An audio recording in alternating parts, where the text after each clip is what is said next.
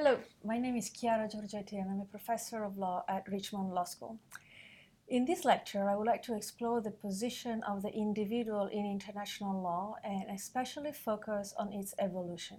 Specifically, I will look at the traditional view of the individual in international law, how it has evolved recently, especially after World War II, and I will offer some comments on how it may further evolve in the future. Now, for the traditional view, international law is, in all, and as all legal systems are, based on an agreement which sees a group of individuals coalesce to create a recognized entity, in this case the state, that represent their interest, creates and enforces a legal system, and acts on their behalf vis-à-vis other states. However, individuals, after creating the states and therefore being necessary components of the state, do not play a role in international law and in the state, function as an international legal entity. Indeed, in the classical traditional view of international law is the law that applies between state, intra-nationals. That only states have rights and duties under international law. In the Westphalian system, it created a system of coexisting sovereign, and those states' sovereignty are based on independence and equality between states, and by and large each state is sovereign within its own territory, and other states cannot interfere in other states' domestic affairs. In this traditional model, individuals are not subject of international law and have no international legal rights. It was left to domestic law to regulate individual and groups. Indeed, writing in 1912, Lasse Oppenheim, one of the recognized fathers of international law, treated individuals as objects of international law, whose importance was, and I quote, just as great as that of territory. And he claimed that individuals are never subjects of international law because, and I quote again, the law of nations is a law between states only and exclusively. States only and exclusively are subject of the law of nations. Rights and duties that individuals may have in conformity with international law therefore derive from domestic law only. However, a major shift occurred in post-World War II period. So that while states continued to play a preeminent role in international law, individuals also became increasingly more relevant in international law systems itself. Thus, by the time in 1992, where a more recent edition of the Oppenheim Treatise, this time edited by Sir Robert Jennings and Arthur Watts, wrote a more recent edition, they said that the individual had acquired importance in international law and enjoyed certain rights. And here I quote, they say, the quality of individuals and private companies and other legal persons are subject of international law is apparent for the fact that in certain spheres they enter into direct relationships on an international plane with states and have as such rights and duties flowing directly from international law. It is no longer possible as a matter of positive law to regard states as the only subjects of international law. And there is an increasing disposition to treat individuals within a limited sphere as subjects of international law. Other treatises like the Brownlee or the Malcolm Shaw provide similar views. And a similar shift in attitude towards individuals is found in international courts. So, for example, the Permanent Court of International Justice in the jurisdiction of the courts of Danzig exemplifies really the old traditional view to the individual. And this is a 1928 case related to an agreement between Poland and the then free city of Danzig in regard to railways employees. In that case, the court concluded that the officials had a right of actions against the Polish railway administration in domestic courts, as opposed to international courts for the recovery of pecuniary claims. And it says, and I quote, it held that it be readily admitted that, according to a well-established principle in international law, an international agreement cannot, as such, create direct rights and obligations for private individuals. By 2001, the International Court of Justice, however, had adopted a new view of the individuals and the role of the individuals in international law. Thus, in Lagrand, the court found that the Vienna Convention on Consular Relations created international individual rights alongside those of states. This case, the contentious case brought by Germany against the United States, the ICJ confirmed that the rights created by the Vienna Conventions are rights created by treaty, and they belong to individuals.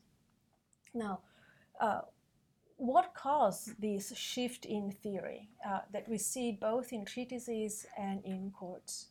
So I would like to now talk about why and how this shift occurred. What are the reasons that made this change possible, and what made them permanent? What explains the doctrinal shift in relation to the individual that left to Legrand, starting from the jurisdiction of the courts of Danzig? I believe World War II played a major role in this evolution. World War II was a devastating war that involved many countries and resulted in a very large number of casualties. The vulnerable position of the individual in international society became very, very evident, and it was proven by the enormous number of civilian casualties suffered by all states. Moreover, the war was not only an international war, but it was also a war in many ways characterized by competing ideologies, particularly the theorization of especially callous ideologies. Nazi Germany was not only at war with other countries in Europe, but also at war with parts of its population. The internal war targeted religious and ethnic minorities, and it was clearly demonstrated that the state could become an enemy of the individual and even of its own nationals. An additional explanation is the fact that in the war, World War II created a large number of refugees that fled homes and resettled in other countries. That made the plight of refugees and the presence of refugees and the necessity to protect the individual very visible in many different situations. Other reasons, I think, also led to that revolution in the perception of the individuals under international law, including the visibility of the war in the media coverage, the closeness to World War I, and really very much the world reconfiguration that occurred after World War II. Indeed, the centrality of World War II is also seen in the Nuremberg process.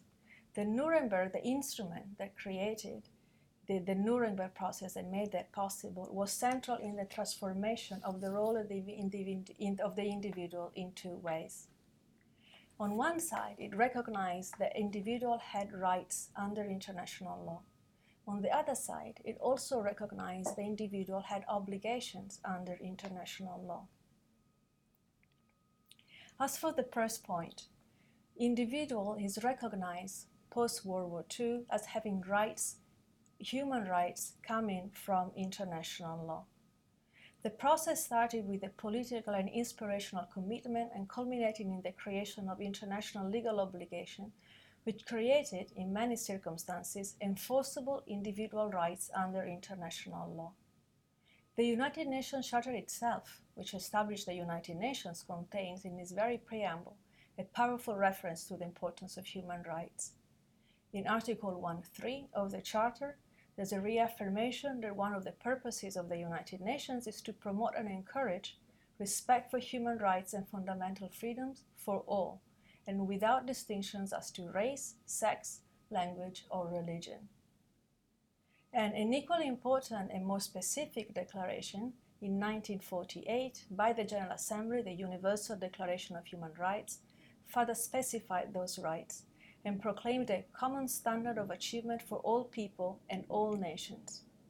The declaration is momentous also because it provides specific individual rights to which everyone is entitled, and those rights include the right to life or liberty, the security of persons, the prohibition of slavery and torture, the right of recognition as a person, equality under the law, the right of effective remedy and to a fair public hearing, the prohibition of arbitrary arrest and detention, and arbitrary interference with privacy and family, and so on and so forth.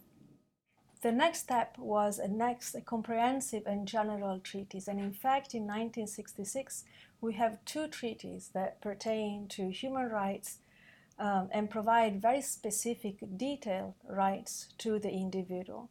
Of course, I'm talking about the Covenant on Civil and Political Rights, the ICCPR, and the Covenant on Economic, Social and Cultural Rights, both adopted in December 1996 and entered into force in 1976.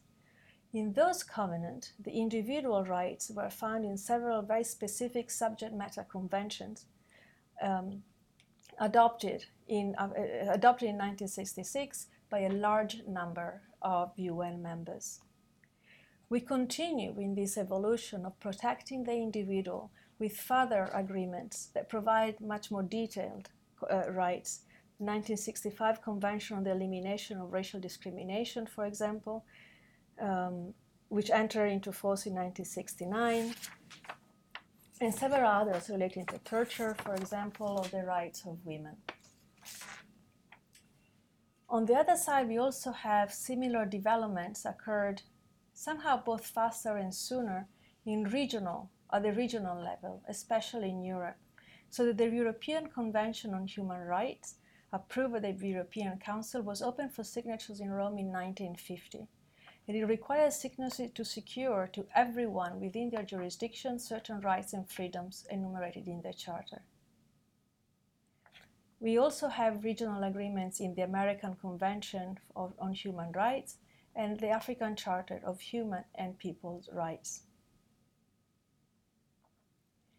In sum, the acquisition of personal human rights by the individual has been an extraordinary development and includes a variety of different rights. Individuals have rights recognized by numerous international rights. These are rights by the individual, and these are international rights. They belong to the individual, and states are under an obligation to provide them. The individual is also recognized as a subject as having obligations under international law. And the acquisition of individual criminal responsibility under international law is as significant a step towards a recognition of international legal personality of the individual as these acquisitions of rights.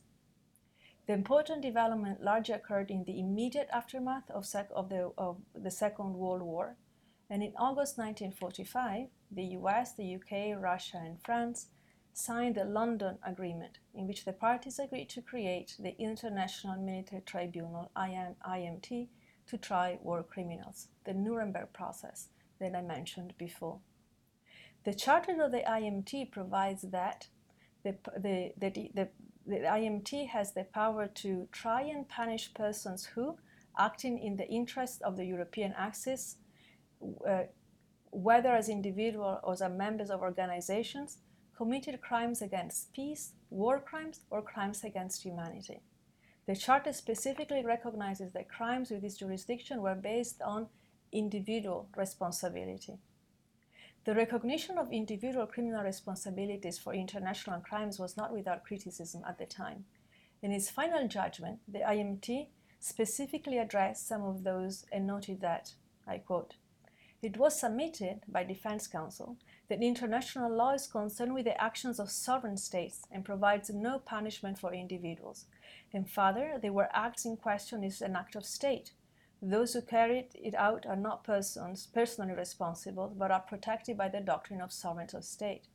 In the opinion of the tribunal, both these submissions must be rejected. That international law imposes duties and liabilities upon individuals as well as upon states has long been recognized. And again, it continued. Enough has been said to show that individuals can be punished for violations of international law. Crimes against international law are committed by men, not by abstract entities, and only by punishing individuals who commit such crimes can the provisions of international law be enforced. The significance of the tribunal's conclusion and the clarity in which it was expressed was readily acknowledged, and in fact, in December 1946, the UN General Assembly, upon suggestion by the Secretary General, directed the International Law Commission, a body of experts tasked with codifying international law, to formulate the principles of international law recognized by the Charter of the Nuremberg Trial and in the judgment of the Tribunal, and prepare a draft code of offenses against the peace and security of mankind. The ILC presented an approved draft to the General Assembly in 1950, which included provisions recognized recognizing individual responsibility for certain crimes under international law. The General Assembly acknowledged those principles, but took no further action at that time. And indeed, many years had to pass until the task was taken up again. We had to wait until the early 1990s to see, at the end of the Cold War, the international community be confronted again with two events that result in the serious and protracted violations of international law, and see the reaction by the General Assembly to those violations, and the creation of the International Criminal Tribunal for the former Yugoslavia, or ICTY, and the International Criminal Tribunal for Rwanda, ICTR, both of whom found that the individuals have obligations under international law. So, for example, at the ICTY, the principle of individual criminal responsibility is articulated in Article 7, which states that the person who planned, instigated, ordered, committed, or otherwise aided and abetted the planning of grave breaches of the Geneva Conventions, war crimes, genocide, or crimes against humanity shall be individually responsible for the crimes. The statute of the CTR also includes the same principles of individual criminal responsibility in essentially the same terms as the CTY. Article 1 gives the ICTR the power to prosecute persons responsible for serious violations of international humanitarian law, and Article 6 specifically provides for individual criminal responsibility. The next step and a final essential validation of the principle of individual criminal responsibility occurred with the creation of the International Criminal Court, the ICC. The ICC was established through the 1998 Rome Statute and became operational in 2002. And it is a permanent international court with general prospective international criminal law jurisdiction. In the court statute, individual responsibility became a general principle of criminal responsibility. Article 25 provides that the person who commits a crime within the jurisdiction of the court, genocide, crimes against humanity, and war crimes, shall be individually responsible and liable for punishment in accordance with the statute. So what we've seen is very much of an evolution of the role of the individual in international law, both in terms of requiring the individual to be responsible for crimes committed under international law, and the individual as acquiring rights under international law. In addition to the rights provided to the individual as human rights, other rights are also created by treaty. Those including come from extradition treaties, treaties of friendships and the establishment, double taxation agreements, transport treaties, intellectual property treaties, investment protection treaties, treaties on the legal status of foreigners, and the Vienna Convention on Consular Relations. And several other treaties provide specifically for rights of the individual under international law. However, while these changes have been substantial, there are still several obstacles. In the words of German professor Christian Tomuschat, the transformation from international law as a state-centered system to an individual-centered system has not yet found a definitive new equilibrium. To be clear, rights and obligations are the individuals under international law, but there are limitations in a way in which the individual can access remedies and obtain redress. The limits are based on the fact that most rights and obligations are filtered by the states. Thus, there's a difference between the substance of the rights and the obligation, or the procedural law that attaches to that. So one of the obstacles making it difficult for individuals to exercise their international right is the lack of appropriate international forums that give immediate access to exercise international rights and to receive remedies. While substantive thinking about rights of the individual has evolved at a confident pace, functionally, the international legal system is still mostly constructed to respond and accommodate the rights of states. This means that while international substantive rights are increasingly given directly through individuals, individuals often have no immediate standing or any remedy available to access redress for violation of those rights. The state, as I said, filters that access of the individual to international remedies. Now, how does the state do that? It does that in several different ways, which are all interlinked. First of all, it is always for the state to sign treaties where those rights are generated. It is whether it is the responsibility of the state to sign or not sign, and the right of the state to sign or not sign the treaty, and the individual has to conform to the choice of the state. So for the first way in which the state filters the rights is whether the state has signed the treaties, that the individual is whether the state has signed the treaty that provides rights to the individual. The second issue is the issue of nationality. Now, as we know, it is through nationalities that individuals acquire a status very often in international law. And nationality identifies and recognizes individuals under international law and often provides them with rights and obligations. At present, the system is central to the human experience in a global society.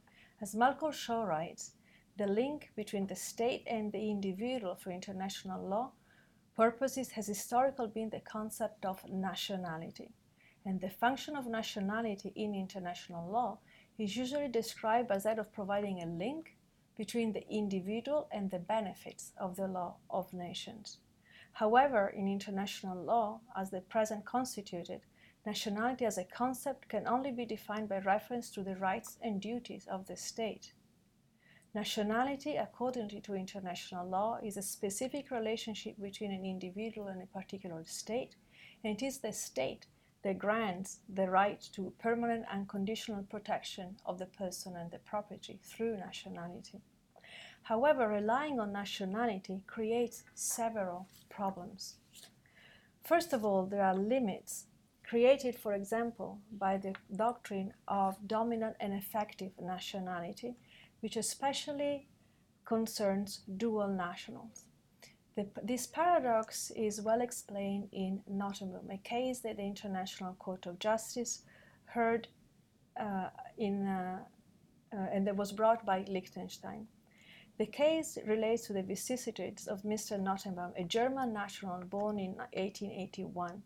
Mr. Nottingham lived in Guatemala from 1905 until 1943, but never became a citizen of Guatemala.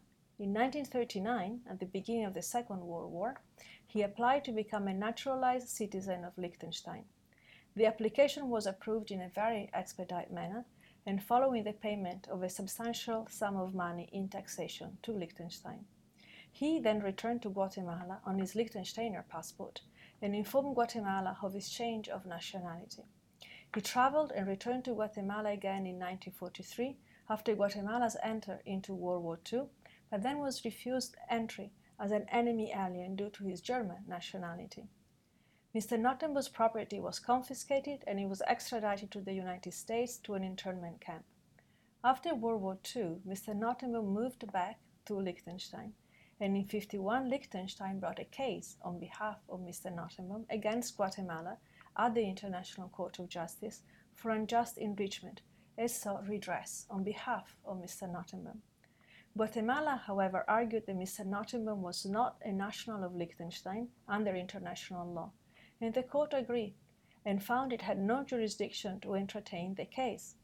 This is quite surprising and, in my view, wrong for several reasons. Mr. Nottingham lost his German nationality and only had Liechtensteiner nationality. By precluding access to the International Court of Justice because of his nationality was not genuine, in the words of the court, Mr. Nottingham was effectively lost the capacity to access any international remedy. A second issue linked to nationality is the fact that more than 15 million people at the moment are stateless and do not possess a nationality. Therefore, they have no remedies under international law under the nationality link. So in these cases, individuals that acquire procedural rights to seek remedies for violations of the international rights through their nationality only, because a certain forum is open to them thanks to their nationality, are foreclosed to many individuals. In the matter of treaty law, nationality is an essential element in bringing individuals under the personal scope of certain treaties. But in this method, we leave out a substantial number of individuals. Another important issue is the issue of espousals of claims. In most situations, the state represents the individual and brings a case on behalf of the individual itself. This is called espousal of claims. But in certain situations, it is completely for the state to decide whether it wants to bring a case for remedy or not. Finally, I want to talk very briefly about the second-guessing states. Sometimes courts and tribunals review the nationality of an individual and decide by themselves whether to accept their nationality. I've seen the example of Nottingham, but this is seen already also in other tribunals and courts, for example, in International Investment Tribunal. In the case of Soufraki versus the United Arab Emirates, for example, an International Investment Tribunal denied jurisdiction to the claimant investor for failing to satisfy nationality requirements under the applicable bilateral investment treaty, notwithstanding the fact that the claimant's Italian nationality was supported by several nationality certificates issued by the Italian authority themselves. The tribunal concluded that despite the nationality certificates, and unbeknownst to the claimant had lost his Italian nationality and therefore had lost access to the benefits of the bilateral investment treaty. Mr. Soufraki's case was not heard by the tribunal, and Mr. Soufraki had no redress against the United Arab Emirates. Linking the individual to the state to obtain redress has therefore several limitations. So what does the future hold, and how can we guarantee the individual to have not only substantive rights, but procedural rights only? How can we further develop the role of the individual under international law? There are some interesting, important developments. For example, the European Court of Human Rights provides that the responsibility of states to ensure human rights under the European Conventions is based not only on the nationality of the individual, but is based on the controlling power of a certain territory. So that regardless of the nationality, a person who's under the control of a certain state, of the territorial control of a certain state, may bring a case at the European Court of Human Rights. The second example is that's provided by the International Criminal Court, whose jurisdiction is not only based on nationality, but is also based on where the crime occurred. So here we see two systems, two alternate bases for jurisdiction that would provide an immediate remedy to the individual, not only based on nationality, but based on an alternative base for jurisdiction, or possibly a multiple base of jurisdiction, like the International Criminal Court. In summary, to conclude, in order to address the lack of procedural rights and grant the individuals access to international remedies for her international law claims, a new approach is required. An approach based not on nationality alone, but approach based on an alternative understanding of the characteristics that identify individuals' claims under international law. We should truly rethink the position of the individual in international law. Only a new approach to international procedural rights would adequately respond to the gradually recognized idea that the individual is a separate subject of international law, who not only has substantive rights, but also has procedural rights. And in that sense, we may give access to the individual, for example, to compensation for damages caused by the effects of climate change, for claims arising from war-related injuries, for example, on the example of the Palestinians, or from multiple small investors' claims brought in a permanent court for investments. Thank you.